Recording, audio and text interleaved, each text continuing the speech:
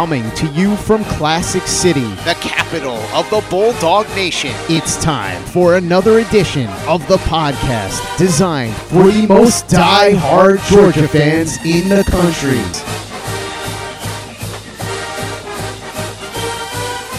What's up, guys? Welcome back to another edition of the Glory UGA podcast, brought to you by our great friends at MyBookie. I hope you guys have already taken advantage of our promo code with MyBookie and opened the 2023 college football season in style this weekend. I had to sweat out a few, but overall, it was a winning weekend, and when you're talking about the first week of games, when you don't really know until you know, I'll take it. But if you haven't already taken advantage of the deal, again, it's very simple, guys. Go to mybookie.ag, and all new users, when you sign up for a brand new account, if you use that promo code, you'll get a 50% deposit bonus on that first deposit. Again, it's promo code UGA at mybookie.ag. Take advantage of it now while it still lasts. But all right, guys, I am your host, Tyler, and I'm actually flying solo today. You guys know Curtis usually joins me each and every week following the game for these recap episodes, and that's going to be no different this year.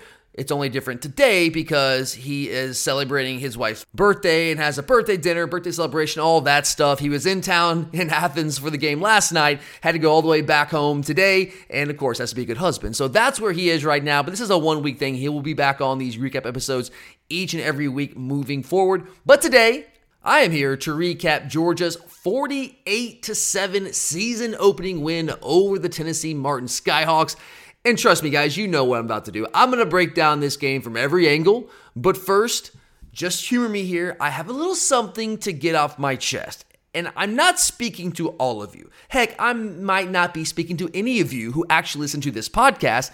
And honestly, I don't even know how much of the actual Georgia fan base really feels this way. But I can say this. Being in Sanford Stadium last night, I don't speak for the entire Georgia fan base. I don't have my finger on the pulse of every Georgia fan in America.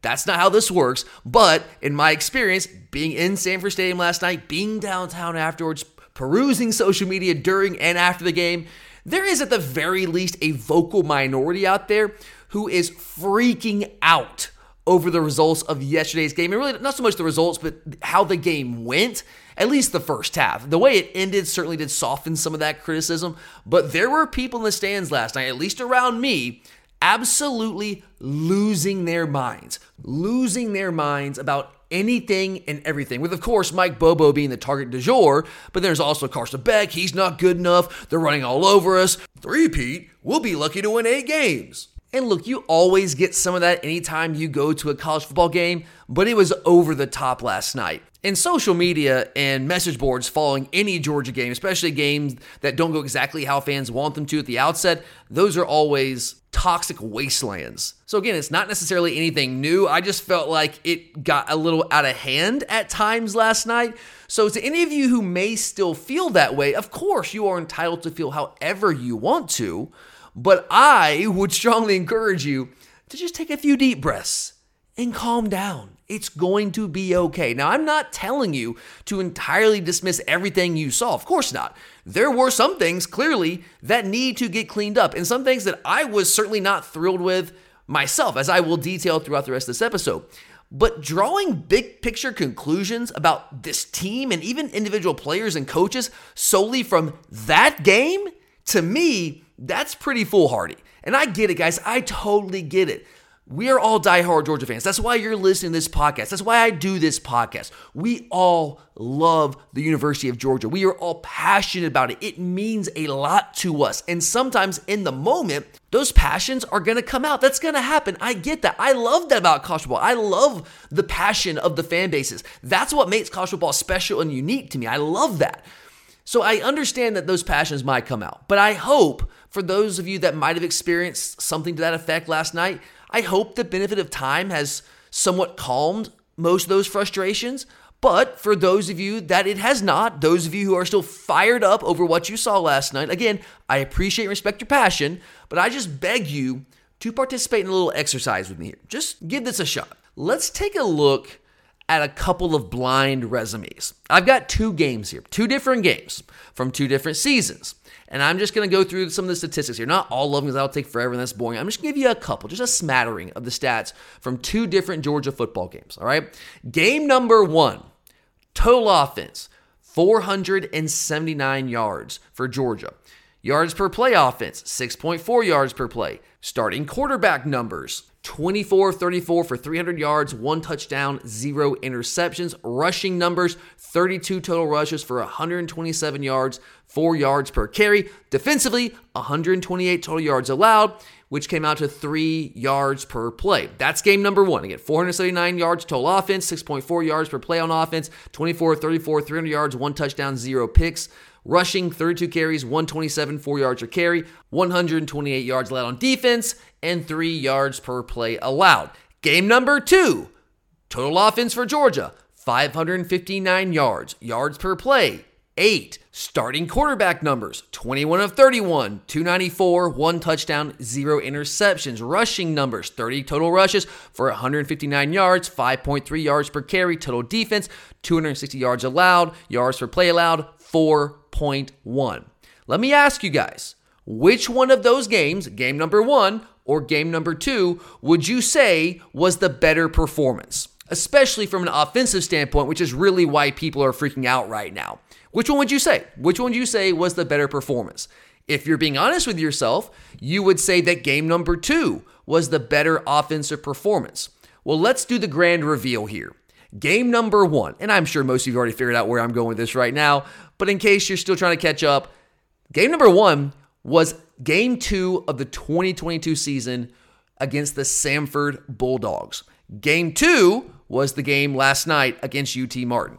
Across the board, the offensive numbers last night were superior to our offensive numbers against Samford last season, another FCS opponent. Was anyone freaking out last year after the Samford game? Were they? I don't remember that. I remember people being a little frustrated at times inside the stadium, but no one was freaking out. It was sloppy, it was frustrating, but no one was screaming, the sky is falling after that performance. At least not from what I observed. Again, I don't see everything, but in my world, I did not see or hear really any of that. So why not? Why weren't people freaking out then? What's the difference here? Well, it's pretty clear. The difference was last season, prior to that Samford game, we had proof of concept of what that offense could be and what that team could be when we played Oregon in week one. It's that simple. And also, we had proof of concept that the combination of Stetson Bennett and Todd Monken could win a national championship dating back to the previous season. We simply had that proof of concept. This season, we don't have proof of concept. We don't know if Carson Beck is a championship caliber quarterback. We don't know if Mike Bobo is a championship caliber offensive coordinator. And there are a lot of people in the Georgia fan base who are already firmly convinced that he is not. And they were very vocal about that last night. But that's why people were not freaking out against Samford, our last game against an FCS opponent last year. And they freaked out more so in this game because we just simply don't have that proof of concept that we had. I mean, remember last year, we come up that Oregon game where we just steamrolled Oregon. Everyone's like, oh my God, Georgia's clearly the best team in the country once again. And then Samford's, oh yeah, it's a natural letdown. It's going to happen. It's no big deal. Well, we didn't have that Oregon game week one. We had this game against UT Martin. So now everyone's like, well, is this just who we are? But again, going back to those two games, the whole blind resume exercise, we played, in my opinion, more poorly against Samford than we did against UT Martin last night, at least on offense. Now, defensively, there were some issues at times, which we'll get to, but we played more poorly on offense against Samford last year than we did yesterday, and that was with Stetson Bennett, who had a full year of starting experience under his belt and some change on top of that, and Todd Monken, who we all love, of course. So I'm not telling you that there are not things that we need to improve on. There are. I am locked and loaded with that. That's coming up later on in the show. And again, you can feel however you want to feel. I have no right to tell you how to feel. You can have your opinion. I have my opinion. I just happen to have this microphone in front of me, so I get to share my opinion to all of you out there. All I am saying is that I would encourage you, before you lose your mind, again, if you want to lose your mind. That is your prerogative. But before you do that, I would encourage you to just consider the context of the game, the situation that we entered this season in compared to the context and the situation in which we entered the 2022 season with. I know for a lot of people out there, context doesn't matter because you think, it's UT Martin, so we should just line up and steamroll them no matter what. Context shouldn't matter, but it kind of does, at least to me. I mean, think about it. We had 2 starting wide receivers not playing in that game. We only had 1 running back playing last night that ever taken 1 meaningful snap at the college level in his life, And that's Kendall Milton. He wasn't really 100% at all. And he started tightening up as the game went on and really couldn't carry the football. Kirby was pretty open about that in his post-game press conference. On top of that, you have a brand new quarterback who's been around for a long time, but he's still making his first collegiate start. There's naturally going to be some nerves associated with that. There's tons of new faces that we're rolling in and out liberally on defense. We have an all-SEC inside linebacker in Smile Munden playing, but only playing a bit role on third down packages, not playing on standard downs, so he played just a handful of snaps, and he wasn't fully healthy even when he was out there. And you also have Kirby in his post-game press conference, if you guys listen to that, openly talking about how we were trying to limit how much we used Brock Bowers, who is clearly not only the best weapon on our entire team, but perhaps the best weapon in all of college football, certainly in that conversation. And obviously the primary object of any game, as we know, is to win. That's why we play the games. But that was never in doubt. There was never a moment in that game where it was like, oh my God, are we going to lose this game? This was not a Nicholls State game. That's not what was happening here. We were using this game. If you listened to Kirby's post-game press conference and even just watched it and just saw his demeanor, he was calm, man. Like, it was clear from what he was saying and how he delivered what he was saying. We were using this game as a way to figure out who we are on offense, especially. What is our offensive identity? Again, we have a lot of new faces and a lot of guys that weren't playing. We were trying to figure out who are our best playmakers, who are we going to be able to rely on. We were trying to get some young guys experience to say, hey, are these guys that can actually make plays for us this year? And the guys that we are already convinced can make plays for us, we wanted to work out the nerves, take care of all those things, those nerves. So when you hit conference play in a couple weeks against South Carolina, we are rolling. You don't have to worry about those kind of things. Again, I'm not trying to tell you that this was sunshine and rainbows, that we should just be so thrilled with everything that we saw. That's not the case. It was not always pretty. It was sloppy even at times throughout the game. And I was even shaking my head more than a few times in the stands. Absolutely I was. But now that I've had 24 hours to sit back, think about it, digest it, actually rewatch the game again, it always feels different in the moment. It always does. You guys know how it is. Like, even when you're watching on TV, the first time when you're not able to go back and like really dissect it with a fine-tooth comb and rewind and really dive into things, like, you just have a certain perception of things. You go back and do the actual rewatch and, oh, you feel a lot better. And that's not always the case, but it certainly was the case for me when it comes to this game. So again, deep breaths. You may ultimately end up being right. Those of you who are freaking out, you may end up being right. Maybe this team doesn't have what it takes to pull off the three-peat. Maybe that's the case. All I'm saying is I'd be very careful about drawing those hard and fast conclusions solely after this game. A game like this against an opponent like that, considering the context and the situation. So now is the time where I am going to take a step down from my soapbox, and I'm going to remind you guys about our great friends at MyBookie. Football is 100% officially back, and so is winning season at MyBookie. College football is 100% back. NFL is on its way back. Major League Baseball is still going on. And MyBookie is rolling out a brand new cash-out system this season that gives you options to bet and win all season long. I actually made use of that last night. I had a four-leg parlay. My last leg was the UTSA Houston game. And you guys know I put UTSA on my card, but that was a game I was like, I'm not 1,000% confident there. I hit the first couple legs. The only game I had left was that UTSA game. It was a 2-point spread. It's a tight game. It could have gone either way, obviously with a 2-point spread. So what did I do? I cashed out, man. I went in and cashed out. I took my money, and I lived to fight another day. And actually, glad I did, because UTSA ended up losing that game. Tight game, but lost 17-14. So use that early cash out option to stay in control of the action at MyBookie. It's so simple to get started, guys. Go to mybookie.ag right now. You can always come back, press pause, come back to the podcast, and register for a completely free account. And when you're ready to make that first deposit, just use our exclusive promo code UGA to grab a 50% welcome bonus on the house. Again, that's promo code UGA to claim your 50% deposit bonus, and also for a limited time, a free ship to use in the MyBookie casino. So bet anything, anytime, anywhere, only with MyBookie. All right, guys, let's get into the good, the bad, and the ugly here. And I'm just going to break this down. With Curtis, obviously, we would do this a little bit of a different way, but I'm going to break it down today with just things I like, things I didn't like. Now, maybe I'm just a cup half full kind of guy. I can own that. I admit that. Guilty as charged. But I do have far more items, far more bullet points here on my list of things I liked coming out of last night's game than I do my list of things I did not like. I know some of you might disagree with that, but we'll lay it all out here. So let's start with the good stuff. We'll get to the bad stuff later. I don't want to start with that stuff. I don't want to start the season off with those kind of vibes. Let's talk about the good stuff. And at the very top of my list, I did not come into Saturday's game thinking that he was going to be the top of my list on this episode.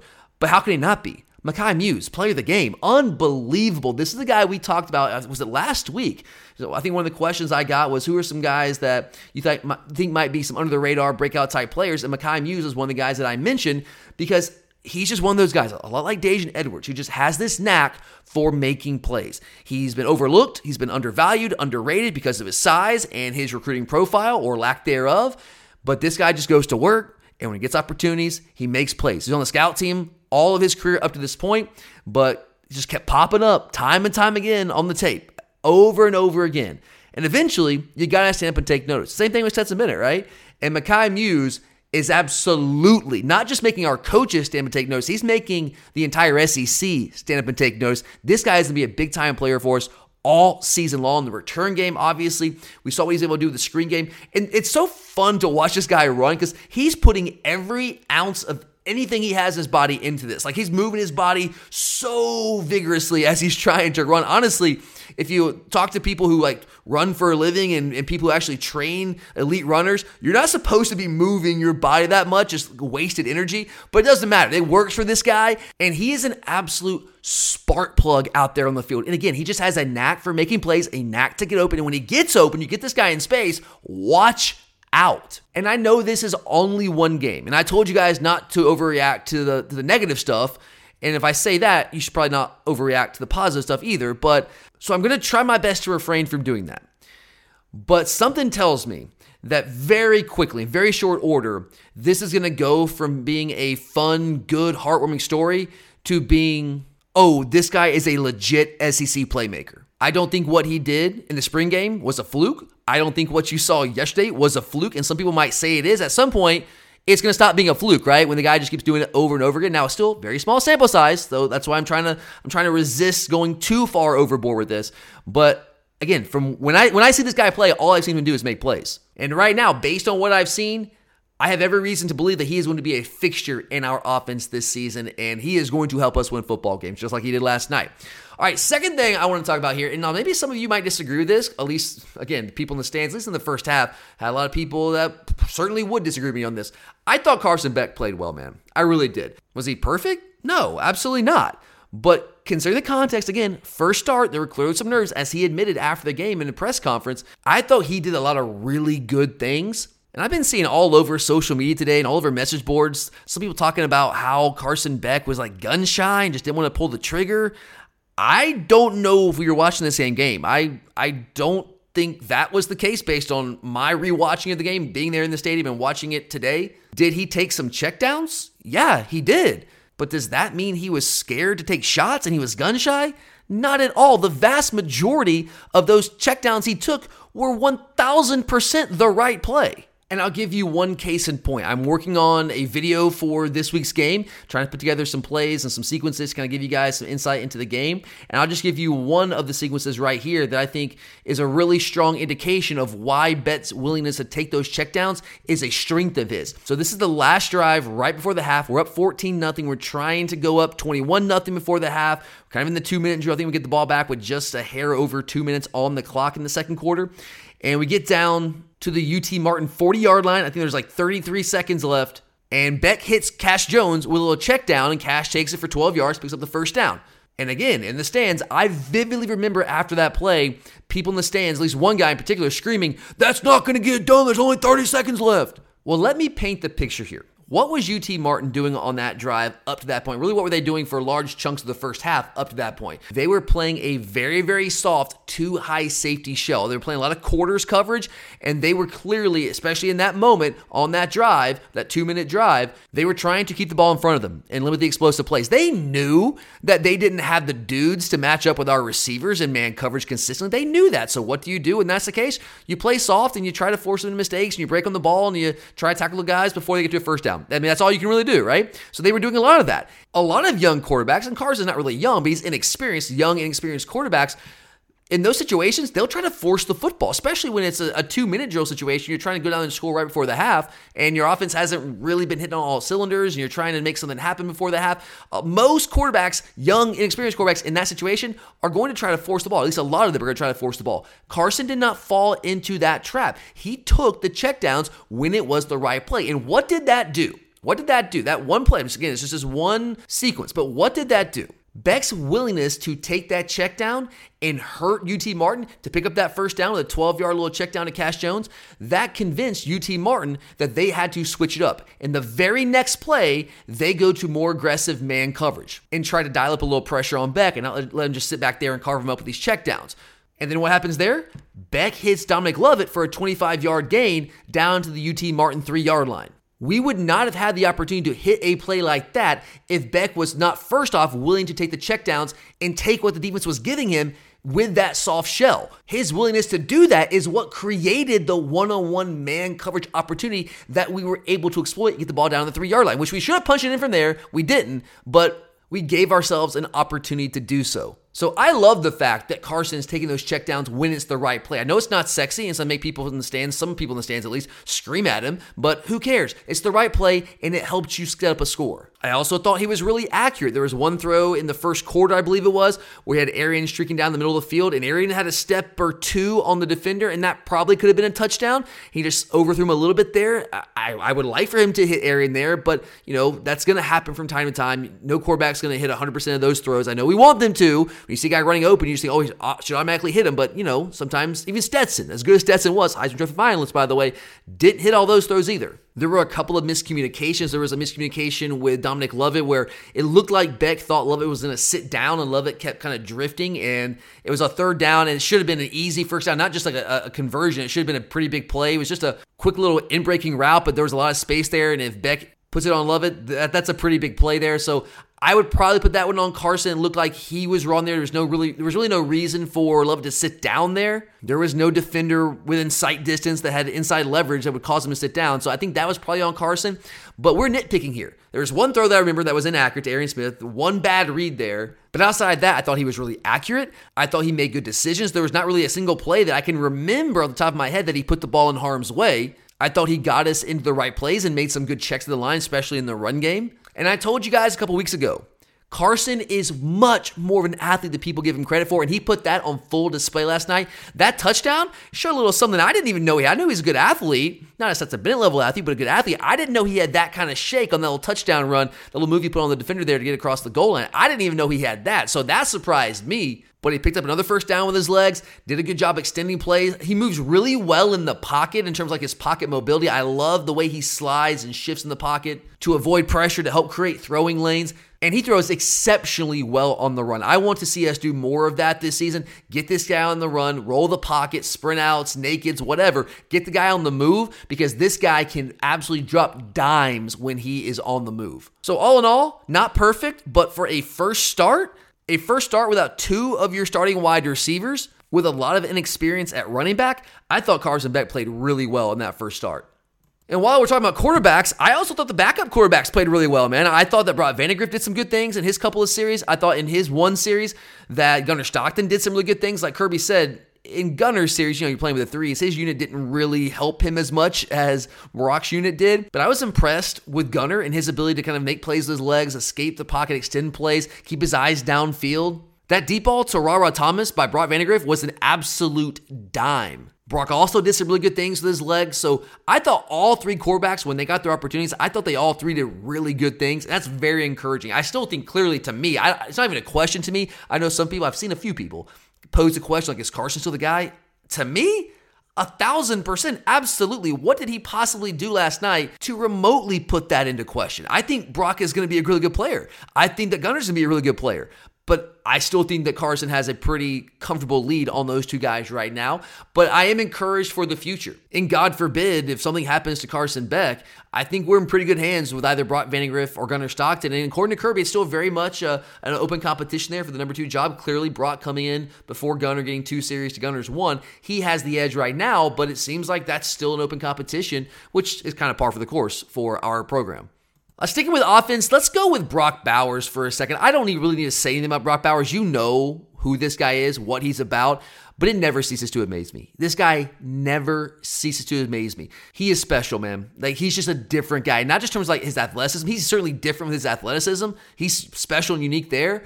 but the way this guy plays, the effort, the never say die attitude, his willingness to fight for every single yard is nothing short of remarkable. I absolutely love this guy. If we don't have Brock Bowers on our team and he doesn't have the willingness to fight for every single yard the way that he does, if he's not built the way that he is, we do not win national championship last year because we don't beat Ohio State. If he does not convert that fourth down where he levitated, I don't think we win that football game. And the stakes clearly weren't as high against UT Martin, but again, that's one of the things that makes Brock Bowers so special. It doesn't matter if it's the Peach Bowl College Football Playoff semifinals against Ohio State in a critical moment, or if it's the season opener against an FCS opponent, UT Martin. The dude plays the exact same way, 1,000 miles an hour, every single game. He is the standard. He sets the standard, not just for the tight end room, for this offense, for this team, and we are damn lucky to have that man on our team. All right, we've done a lot of offense. Let's go to the defense here. I thought Malachi Starks played really well. He led the team in tackles. I thought he was flying around the field. He was arriving with authority. There's a couple plays he had a pick. I thought he had a pick there for a minute. And Malachi was great last year. He just seemed like he was playing with more confidence and playing a little bit faster than he was at times last year. And don't get me wrong, he was playing fast last year. He's a great athlete. We understand that. But I just felt like he was more in tune with what the defense is doing. He's mastered what we want to do defensively. And when that light goes on, you can play faster. You play with reckless abandon, which I think is what we saw from Malachi last night, and I'm extraordinarily excited about the kind of season that this guy's going to put together. I think he's going to have an All-American type season. I mean, I know he's preseason All-American, and I think he showed why in that first game on Saturday night. And sticking with the secondary in general, I thought that all of our guys, safeties, corners, Tyke Smith and the star, I thought they did a really good job blanketing the UT Martin receivers for the vast majority of the night. I know there were a couple of PI calls, but even on those calls, our guys were in position. They just have to make better plays on the ball and don't panic like that. And that's one of the reasons you have games like this. Those guys like Dan Everett can kind of get those nerves out and they can make those mistakes and learn from them, watch the tape and grow from those mistakes. But there was no room for those UT Martin receivers. And there shouldn't have been. I get that. It's an FCS opponent. But when you're working a couple different guys in that corner spot, obviously Dalen Everett, which kind of surprised me that he got the start there. Everything I was hearing leading up to the game and those couple of weeks leading up to the game was that it was going to be Julio Humphrey. And Humphrey played with the ones. He got some run. He got some reps. But it was Dalen Everett. And I shouldn't say that completely takes me by surprise because I did predict him to be the starter going back to the beginning of fall camp when we were doing our position battles predictions.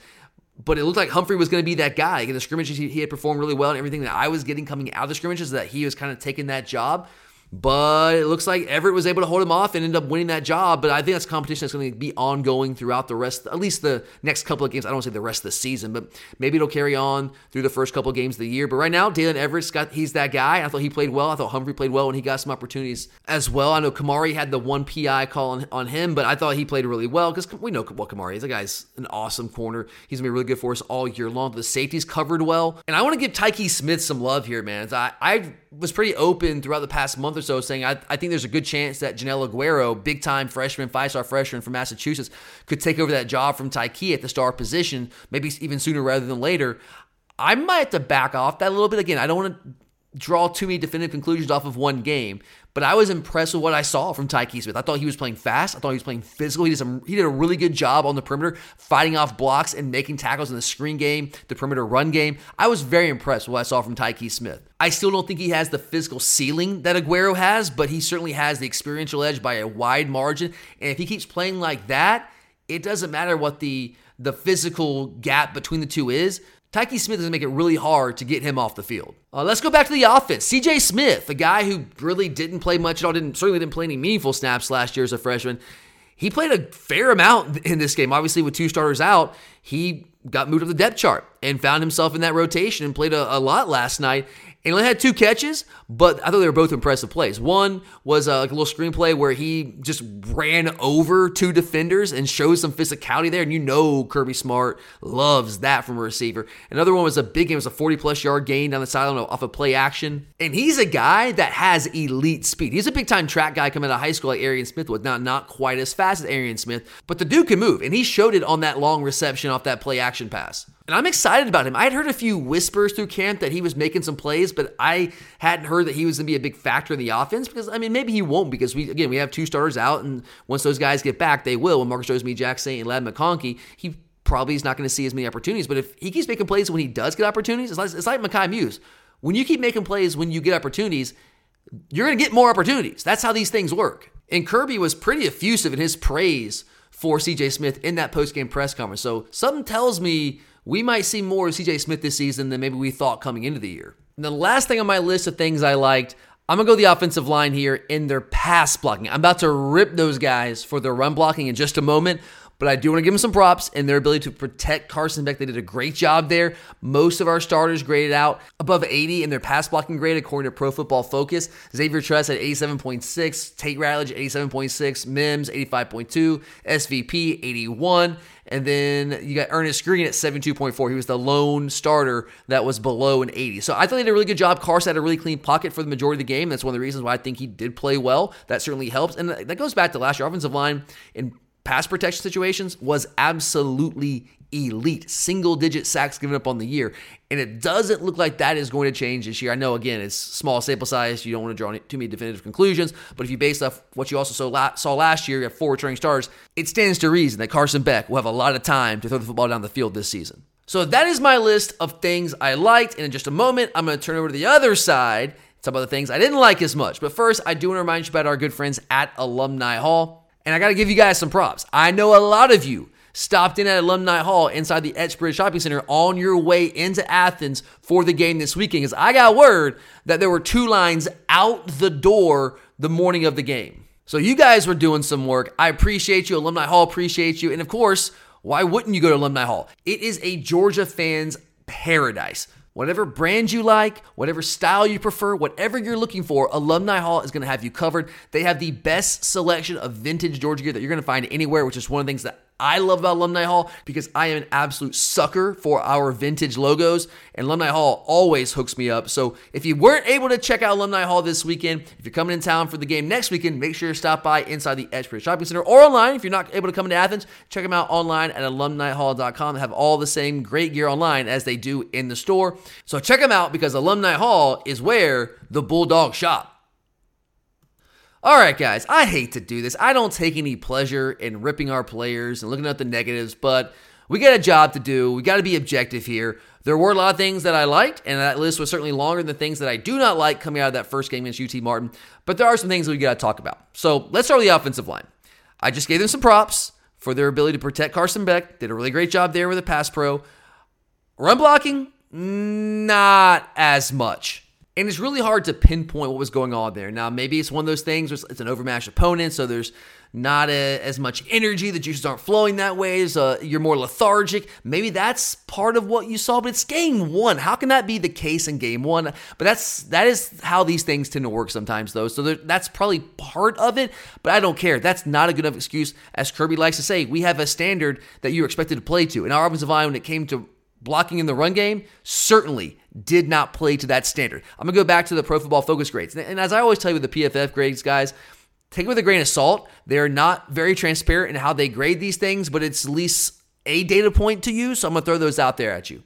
So check out these run blocking grades. Cedric Van Pran, 68. Amarius Mims, 64. Tate Ratledge, 62.5.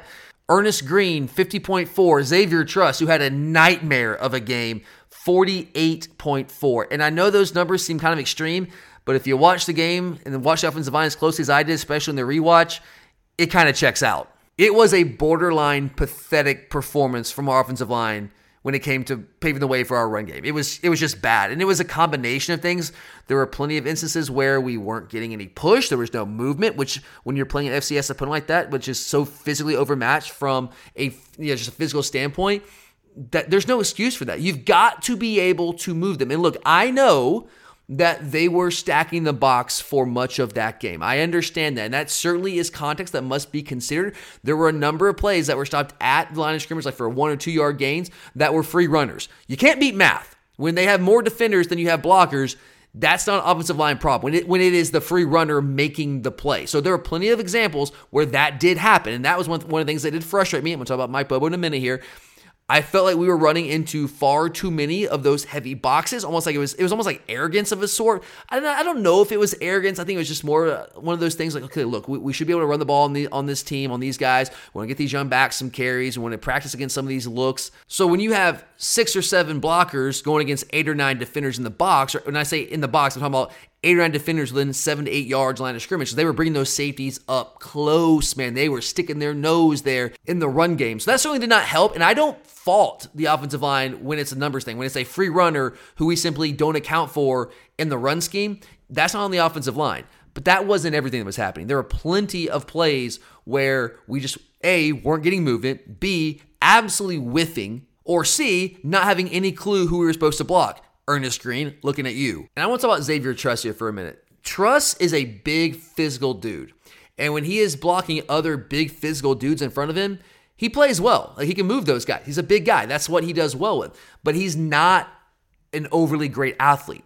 So when he is having to block quicker athletes from depth, and what I mean by that is guys who are not standing on the line of scrimmage, like a linebacker or a safety that are sticking their nose there in the gap, when he has to block those guys from depth, he has no chance. Like, they just maneuver around him and he kind of just falls over himself. He has got to get better. I know he can play better. He played really well for large chunks of last season, but he did not play well against UT Martin. It's just as simple as that. And it's not that Dylan Fairchild and Micah Morris played all that much better when they got opportunities. And they did, guys. By the way, Dylan Fairchild was in at guard on the second drive of the game. They got real opportunities to play real meaningful snaps for the first time in either one of their careers. So kudos to them. They had great fall camps. I've heard from many different sources throughout the past month or so in fall camp that those guys are really coming on. And Kirby's even said himself that he feels like we have like 7 or 8 starting caliber players on the offensive line. He sees it that way. And I think those guys are going to play. They're going to rotate in a lot this year. And again, it wasn't as though that they were perfect and they were all that great, but they were better than Xavier Truss was.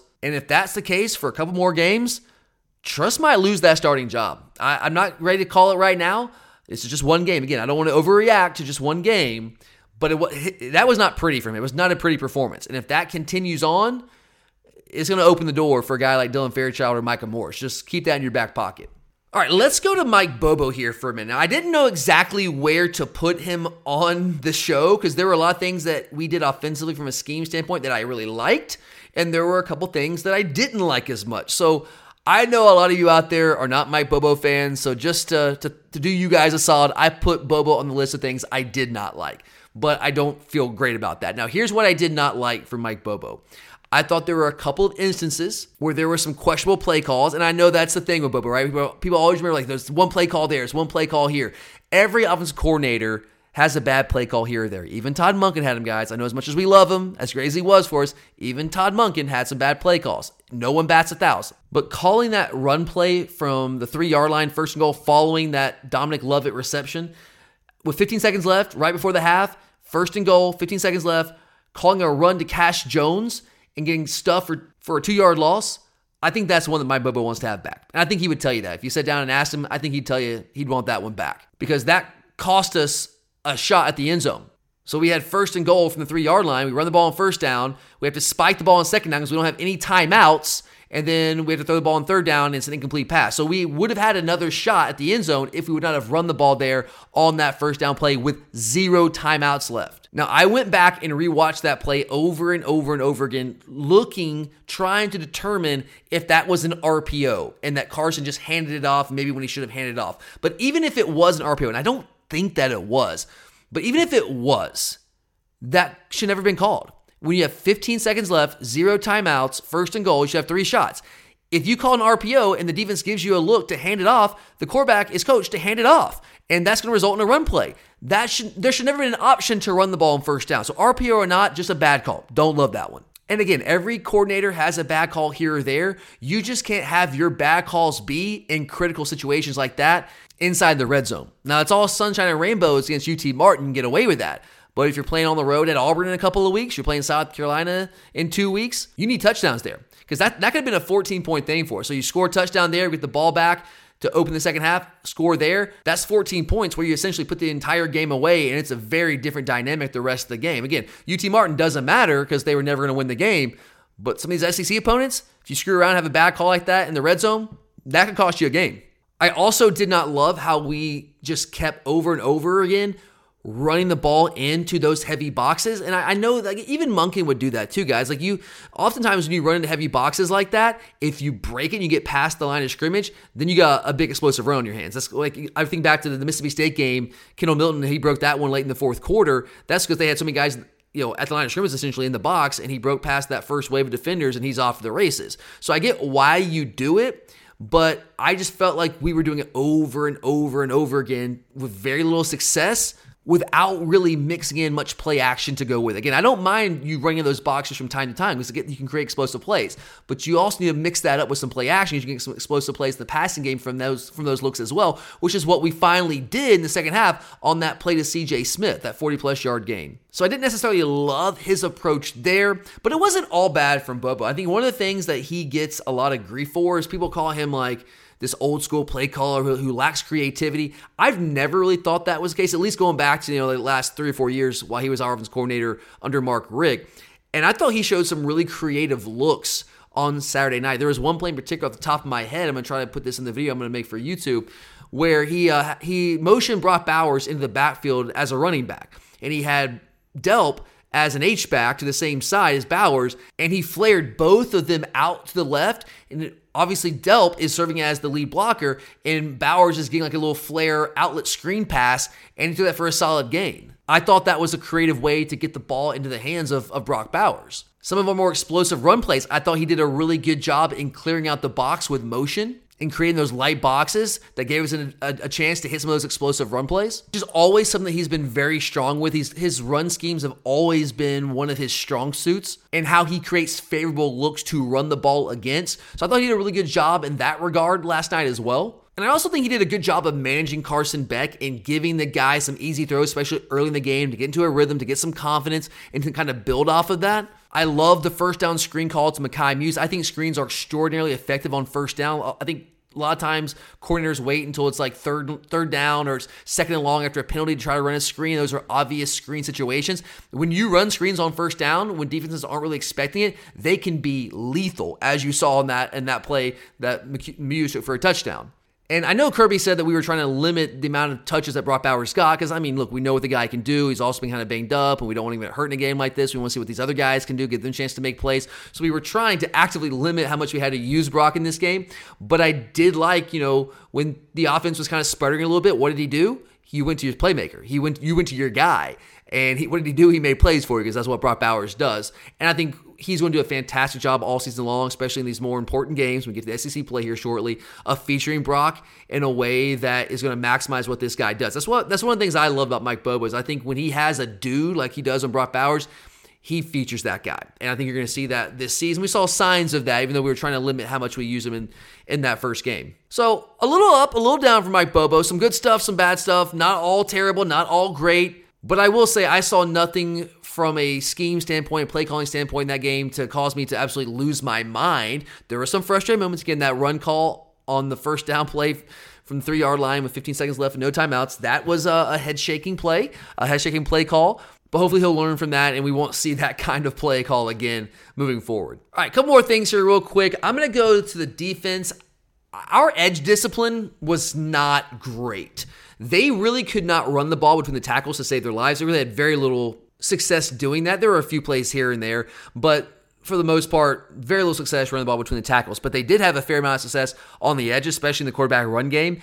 And it was just basic stuff, guys. It was basic zone read stuff, and we just were playing wildly out of control. There's one play off the top of my head, Terry Ingram Dawkins, I have in my notes here, where he just crashes on the running back just completely recklessly and leaves the edge wide open for the quarterback. Just pull it and pick up a big gain. There's a play in the first quarter, Chaz Chambliss, who I know we were hard on last year. I'm trying to not be as hard on him this year. But one of the things that was frustrating for me last year with Chaz is that he is so willing to close on blockers. Like when I say close, like take on pullers and just blow them up. He does a great job of that. But it's like he does that without any worry at all what's going on around him. Like when he does, he's like, I'm going to blow this guy up, and I'm not even going to try to make a play on the running back. You can do both things at the same time. You can blow a guy up and still also make the play on the running back. Nolan Smith was an expert at doing that. And there was a play, I know it's just one play, but it's just, I saw it so often from him last year. It's just like, oh my God, here we go again. Where he blew up the blocker, he closes on him, on the puller, and the running back is right there for him to wrap up for a loss.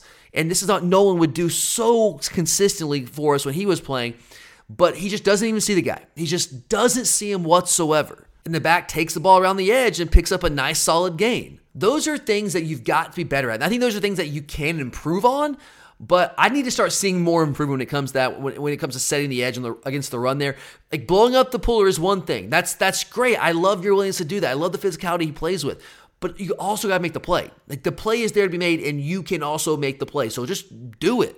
But it was not just Chaz. And that's just one play off the top of my head. I mentioned Tyrion Ingram-Dawkins. Marvin Jones Jr. got called on one of those plays as well. So it was really all around. We just got to get better in the edge discipline there. And we will. I mean, this is a guy that this quarterback is not traditionally a runner, so we weren't really expecting that. But they clearly felt like they were not going to be able to run the ball between the tackles on us, which, I mean, they were not going to. So they knew they had to be able to run the football in some way, somehow. So they felt like running the quarterback was their best option. At least he was like enough of an athlete, and it worked well enough for them. Now, obviously, they only scored one touchdown, didn't score one until late in the game against the backups. But that's something that's got to improve. I do not like the fact that we give over 100 yards rushing to that team. That should never happen. But about half of that was on QB run stuff, and that was just straight up undisciplined play on the edges. That's got to be better. And then the last thing I have here on my list of things I did not like was the drops. I mean, I don't have an exact count right now. I'm going to go back the second rewatch. I'm going to count those. I should have already done that. I was counting and I lost count, and I didn't want to go back and rewind it all the way. So I didn't completely count them. I know that there were at least two big ones that Dominic Lovett had. One would have been a touchdown. I think Arian had one as well. So there are at least 3 or 4 at the top of my head. And I think Carson's numbers were really good at the end of the day anyway. 21 of 31, 294, touchdown, no picks. But they would have been even better. He'd been well up over 300 yards. Completion percentage already like 68%, would have been in the mid-70s if it was not for some of those drops. And again, 2 starting wide receivers out. That doesn't help things. And I'm glad some of these other guys got opportunities to play and to grow. But when the plays are there to be made, we got to make those plays. People want to rip the quarterback when they miss an open receiver, and understandably so, but we need to also treat the receivers the same way. When you don't help the quarterback out and you don't make plays that are there to be made and do what you're supposed to be able to do, which is catch the football, that's got to get better. That's got to improve. We can't keep having that. But outside of that, guys, I really don't feel like there were that many glaring issues. I know maybe it didn't feel that way in the moment when we're only up 17-0 at the half, and it's like, oh my God, like we should be blowing this team out. But going back and doing the rewatch, I feel really good about this team. I feel much better about the way the game played out and the way that we played than I did there in the moment. Still a lot to improve on. We've got to get better in a lot of areas, but I'm confident that we will. It's one of the hallmarks of Kirby Smart teams. I think that we grow and we get better as the season goes on. And considering, again, the context, all the young guys that were playing that really hadn't played meaningful snaps before, I mean, all those receivers, a quarterback, the running backs, it's understandable. And it honestly probably should have been expected that there were going to be some growing pains in this first game, regardless of who we were playing. So we'll watch the tape. We'll go back to work. We're going to get better. And as far as I'm concerned, again, you can have whatever opinion you want. As far as I'm concerned, I really did not see anything that would lead me to believe that we are not going to be a contender for the national title yet again this season. But all right, guys, that's all I got for today. I actually got to get out of here, man. We got to go watch this Florida State LSU game. So I want to get this in before that game kicked off. So I'm going to go watch that game. But I appreciate you guys. Curtis will be back with me, hopefully for a mailbag episode here in a couple of days. So we're going to have the mailbag episode. This week's going to be a little bit different because when we're playing a team like Ball State, I know that you guys do not care about a full game preview, like me breaking down Ball State. Like you do not care about that. I understand that. So instead of having that full-on Ball State Cardinals preview, we're going to do an SEC power rankings episode, and we're going to do those a couple times throughout the season. We won't do it every week, but we'll update it periodically, especially when we have games like this where I know that you do not care about me doing a full-on game preview for a team like Ball State. So we'll have that for you guys, and of course, at the end of the week, Charlie and I will be back to make our week 2 picks of the week. But I hope you guys had a fantastic football Saturday. It was incredible, man. It was incredible just to have football back in the air, back in our lives. And we've got 12 more regular season weeks this and plus whatever we've got in the postseason. So live it up, guys. It's going to go fast. It always does. So enjoy the moment. Enjoy every single second of it. And we will be here with you every step along the way. So thanks again for being here, guys. Always appreciate you. I'm Tyler. And as always, go Dogs!